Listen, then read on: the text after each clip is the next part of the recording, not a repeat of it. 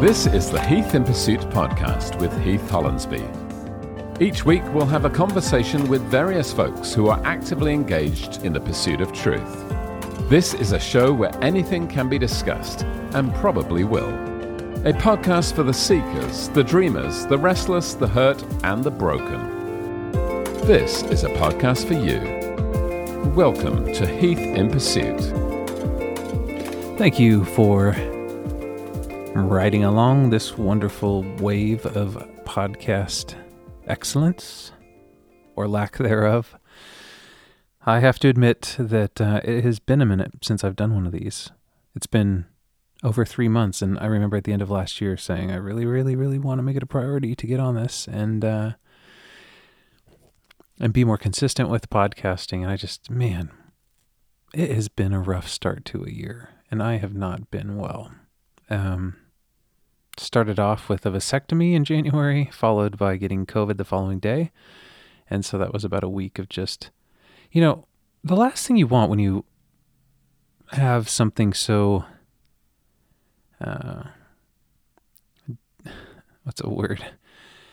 something so intimately surgically done to you is to get a brutal cough and sneeze and nose blowing for a week. That was not fun, and the healing is still taking its toll.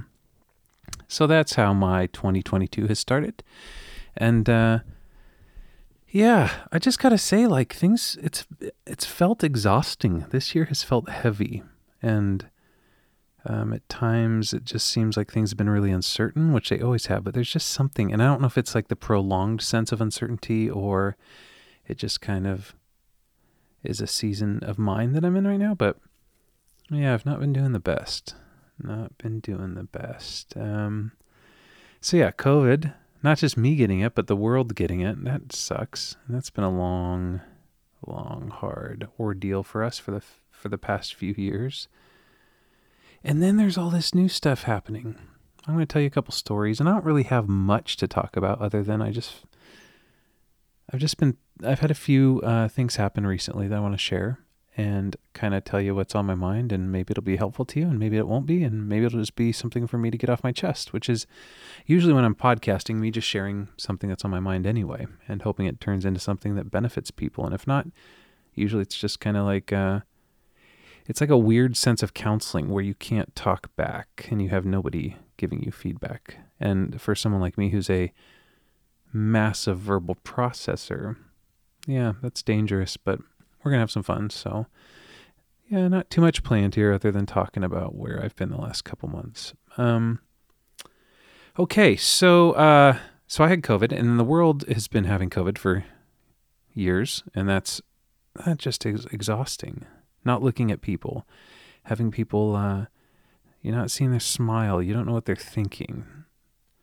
You have people that are walking through grocery stores and through malls defiantly proving that they don't need to wear a mask. And then you have others that are actually trying to take things seriously, maybe to the fault of being over concerned. But I think that's done something to our psyches. I think when you're walking down the road and people move to the other side of the street because they don't want to catch something from you, and they're trying to be cautious, but that communicates something too, right? That we're just kind of this dirty, vile, germ-carrying creature that, man, that's hard. And then old Vladimir Putin decides that the world's not that difficult yet. It's not hard enough. So let's go to war with Ukraine, which has been just, if you're like me, just seeing the news, like, God, this is heartbreaking and devastating. And yeah, I think heartbreaking is the word to use. Like, yeah, just awful. And story after story and day after day, it just feels like it keeps getting worse. And then there's this whole sense of everything else that's going on. You've got food shortages. You've got crippling inflation taking some people to task. I know myself and my family and many other middle-class families, it's just getting harder and harder and harder. You got talks of possible nuclear threats. You've got gas prices soaring. You've got police unable to do what they used to do. You have police that are unable to effectively stop crimes because there's some new laws written, and I'm not going to get into the whole defund or, that's not the purpose of this show, but I will say, I was talking to one of our police officers the other day who was just saying, like, yeah, even if somebody stole your car or is in your house burglarizing, we can't do anything. We can try to follow them and see if they pull over, and if so, we can talk to them, but we can't do anything. And even if that involves, depending on where you're listening from, in the state of Washington, I mean, there's some things with even like hurting kids, like you can't pursue them. It's profiling. And so these cops, I mean, I'll tell you a couple stories.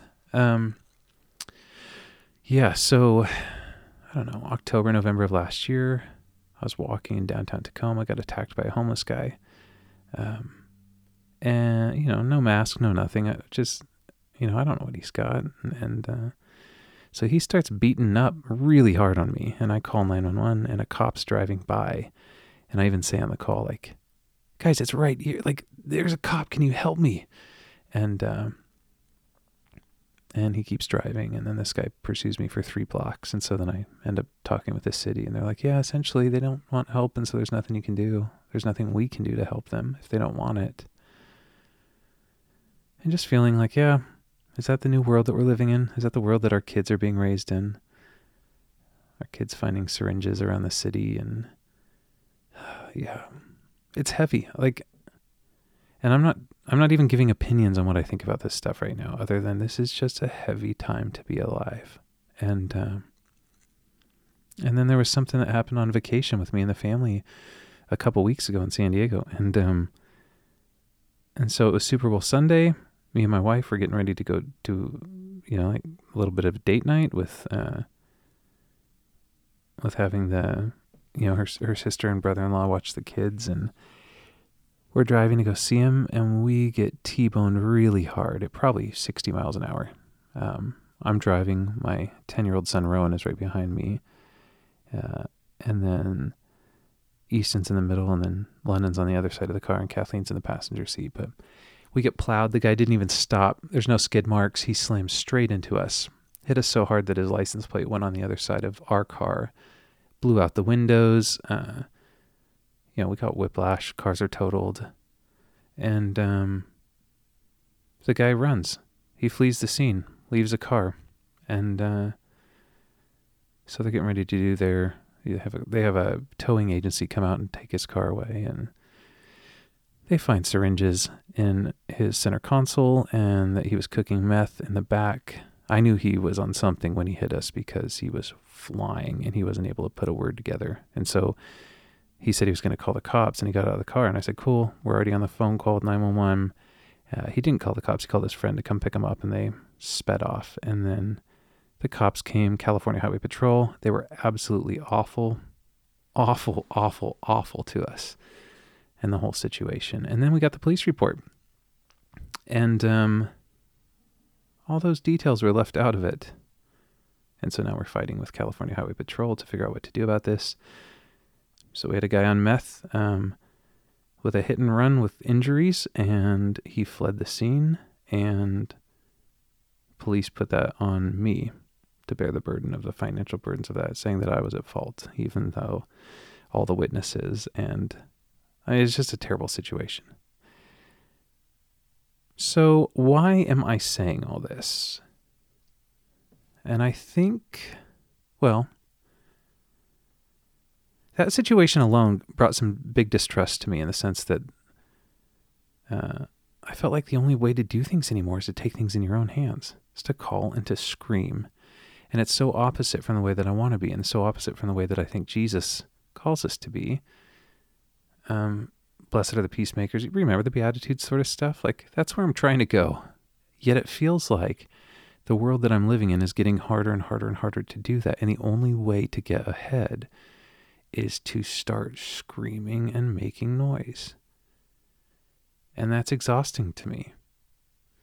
And so that's all been happening in the last couple months. And I thought, we should do a podcast. And I was thinking about calling this one, It's Time to Build an Ark, because I have some thoughts on the old Genesis. Back in the first book of the Bible, there's a book called Genesis, and I was talking to a friend, William Turbyfield, a couple years ago, and he kind of unpacked this concept of the ark in a different situation, like in a different lens that I've ever seen it. And so I thought, well, more and more, I think he's right. And so we're going to talk about it from Genesis, right?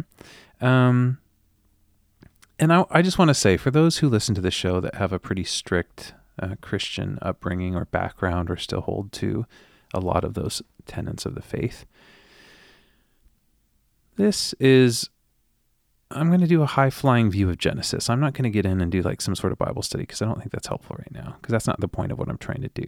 I think there's object lessons throughout this, whether or not you want to view this as literal or not. And I think, many think that it's debatable.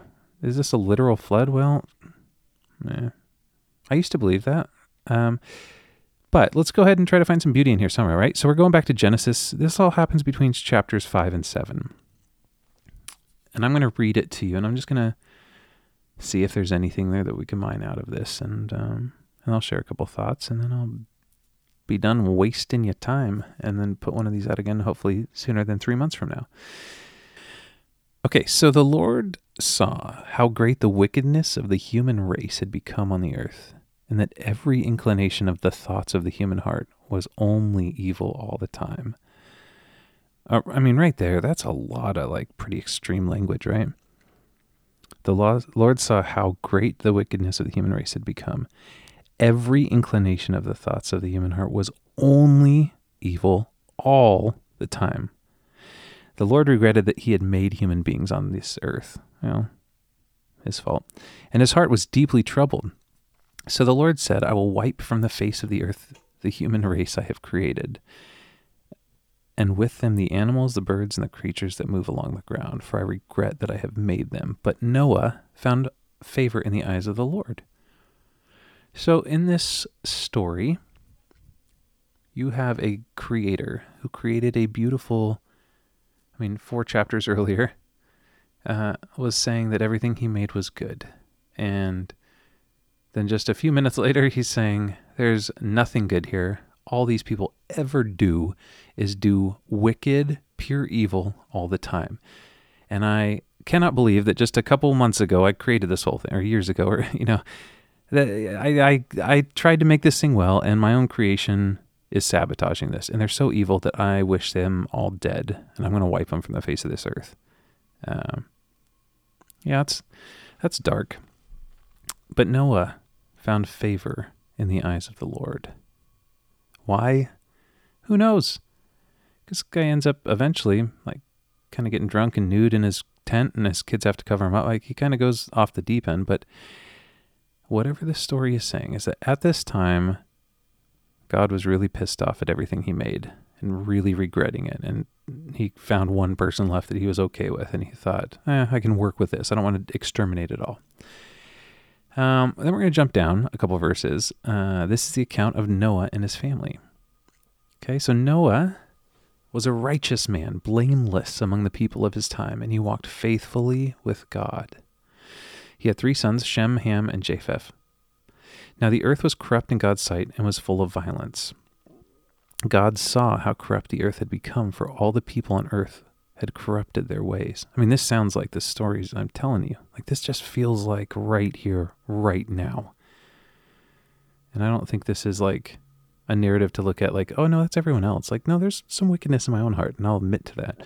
But it does feel there's a lot of violence. This place is corrupt, and God's kind of recognizing it. So God pulled Noah aside, and he said, I'm going to put an end to all people, for the earth is full of violence because of them.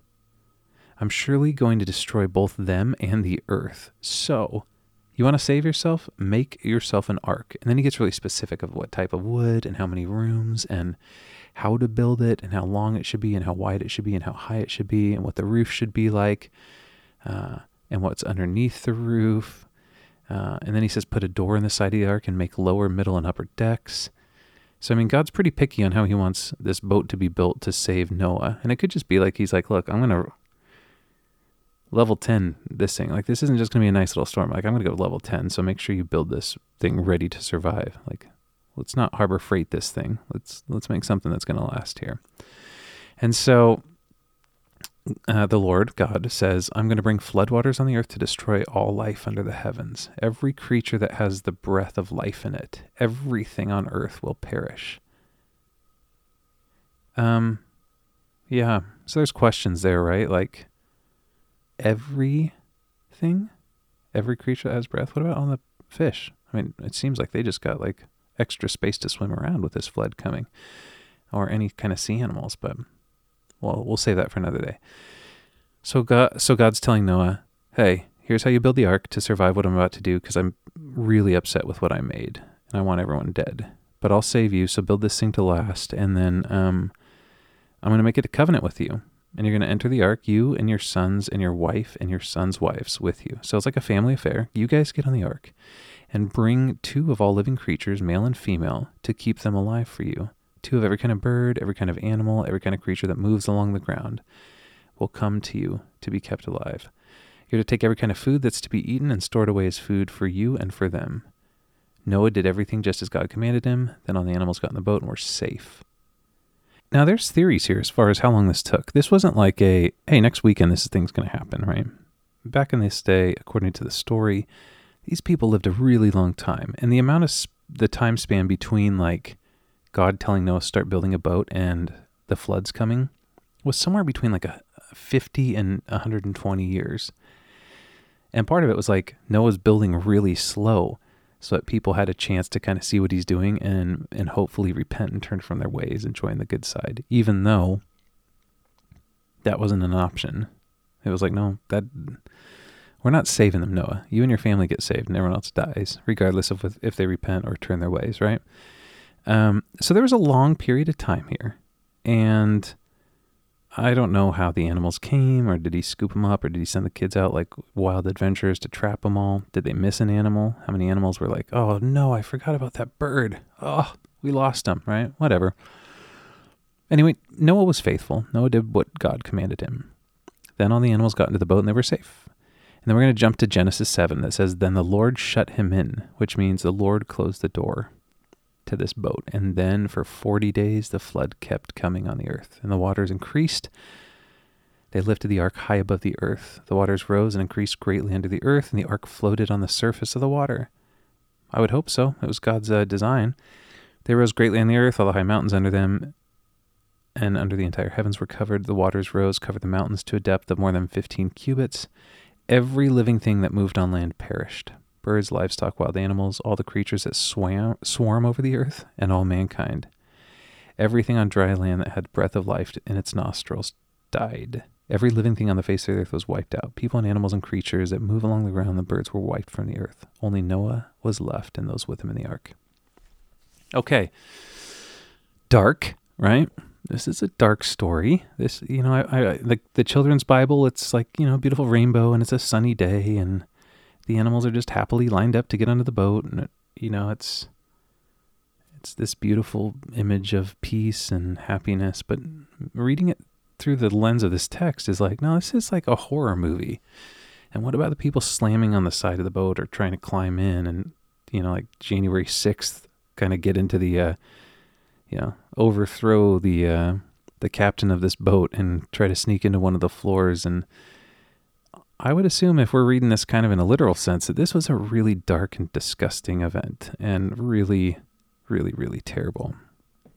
And floods like this, didn't happen. And so people that were watching him build a boat in the middle of this region were like, dude, it'd be like somebody in the middle of Kansas building a giant ark and going, yeah, it's about to get crazy here. We're going to have an ocean here in a few minutes. And people going like, all right, man, we're going to Olive Garden and we're going to have some, breadsticks and some soup. And I'm not stressing out about this because that never happens here. Well, he was mocked and teased in the story. And whether or not that was literal, there were some pretty amazing things to pull from it. One of the first things that I want to think about is when you feel called to something, ignore the haters and ignore the critics. When you have a direction that you are going, that you feel is your purpose and it's your destiny and it's the reason maybe that you were created, then don't give up. It's like, don't throw it away. Don't let a couple people that don't understand what you're doing throw you off course. Hunker down and build that flippin' ark. Build that thing that you're trying to build. Build that thing that you believe drives your soul's purpose for waking up every morning. And ignore those who care otherwise, or who have nothing else to do than to walk by and critique you for kind of being outside of the boat. Outside of the box. The pun there is strong. But the thing that really made me think I should do a little podcast on this was talking about, like, I wonder if the way that this world is going, this isn't like a doomsdayer talk or like a prepper sort of talk, but just how do you be smart? Maybe the purpose of this is to tell us that in our lives, things are going to get a little crazy. And they're going to be uncertain, and there's going to be death, and there's going to be loss, and there's going to be really difficult times. So why don't you spend your days building trust and equity with the people that you want on your ark when those times come? Why don't you be a friend that keeps their word and has integrity and is honest? Somebody that other friends of yours would invite onto their ark when the times get tough. Because when the times come and things are dark and they're evil and they're grim, who is going to be in your ark? Who are you saving? Who are the people that you go, everyone else can die, but with this group of people or this person or this tribe, we're going to get through it? And maybe you're the type of person that has just kind of been self-centered and focused on yourself, and you haven't gone out to try to make those friendships. You haven't gone out to try to make those relationships happen. And the tide comes and the waves start rolling in, and you find out that you don't have any friends with arcs. Or maybe you do, but you've been so terrible to these people that you're not going to get a space on that boat. So maybe we start thinking about our life in an ark or in a boat setting. And when the times come, we better make sure that we've made friends with those people, that when those floodwaters like rescind and things get back to normal, that we've been able to weather the storm with them. And that doesn't just come from a really passive friendship. That comes from deep trust, deep integrity, a deep knowing of one another. Yeah, that's about what I was going to say today, is figure out who's going to be on your ark, because the times are coming when the things that seem like they should be straight are upside down, when what used to be left is right, when what used to be certain is uncertain.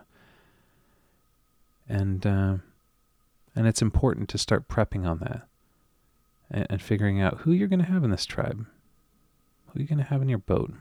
And I think some of that, and just kind of a practical life lesson, I'm going to share a little thing that, I don't know, just it's been on my mind. Something I found to be really helpful recently is that maybe our networks are too big. Maybe we have too much information and it's hurting us. Maybe we've set some boundaries with people in our lives, but we haven't set boundaries over the level of information that we can actually assume or consume. So I know a lot of friends have boundaries, and I'm really impressed that so many of these people can draw such solid lines in the sand, because I want to, and I just haven't figured out how to do that yet. But a lot of these people have boundaries in their personal lives, but they have no boundaries when it comes to the data that they're processing, the information they're collecting, with the level of weak relationships they have with hundreds of friends on social media, but they're not really going deep with anybody. And I noticed that was me a couple years ago. And so I put a few things into place and made this something to consider. So I'm going to talk social media specifically, because that's such a huge thing around us right now. That's where most of, even when I'm looking through the things that I talked about at the beginning, like the food shortages or inflation, Russia, Ukraine, nuclear threats, gas prices, all that's COVID. I mean, all that stuff, most of my information came from like Twitter and that sort of stuff. So I have a couple boundaries when it comes to my social media because I've found this to be helpful, and it took a little bit of playing with. One of them is that I might follow people on social media, but I don't actually have their stories on any of my timelines. When you go to my Twitter, like if you were me and you opened up my phone and you went to Instagram, Twitter, Facebook, any of those guys, there's nothing there. There's no feed. I don't see anyone's photos. I don't see their stories. I don't see anything other than if I get a notification that somebody responded to something I put out there. Like if people want to engage with what I'm throwing out there, I would love to engage it, but I don't need to see like my, first grade teacher's, new cat's necklace. What a waste of a heartbeat. And so, when I follow people, I usually mute them because I don't like having that much access to stuff. And I found that to be a really helpful practice, and maybe that'll be something that's helpful to you as well. The other thing I was going to say is our capacity to handle what we're experiencing is too much. And I would fight this. Like people are like, I don't know, man. Maybe you kind of overthinking this. And I would disagree. So I think we have access to too much information, and our ability to carry that information and our ability to empathize and to sympathize is actually getting worn out. It's like adrenal fatigue for empathy and sympathy. So if I was sitting at a restaurant with you and we had a table and we're having lunch and we hear a baby right next to us, the table next to us, start screaming, we would probably look over and we notice like, oh, there's no parent there. Well, being kind humans, like within that radius, of course we would figure out how to care for that baby. It's a human thing to do. It's primitive. It's tribal, the way that we care for one another is in our circle like that. Now let's just say that across the room in a big restaurant, baby's going uncontrollably crying.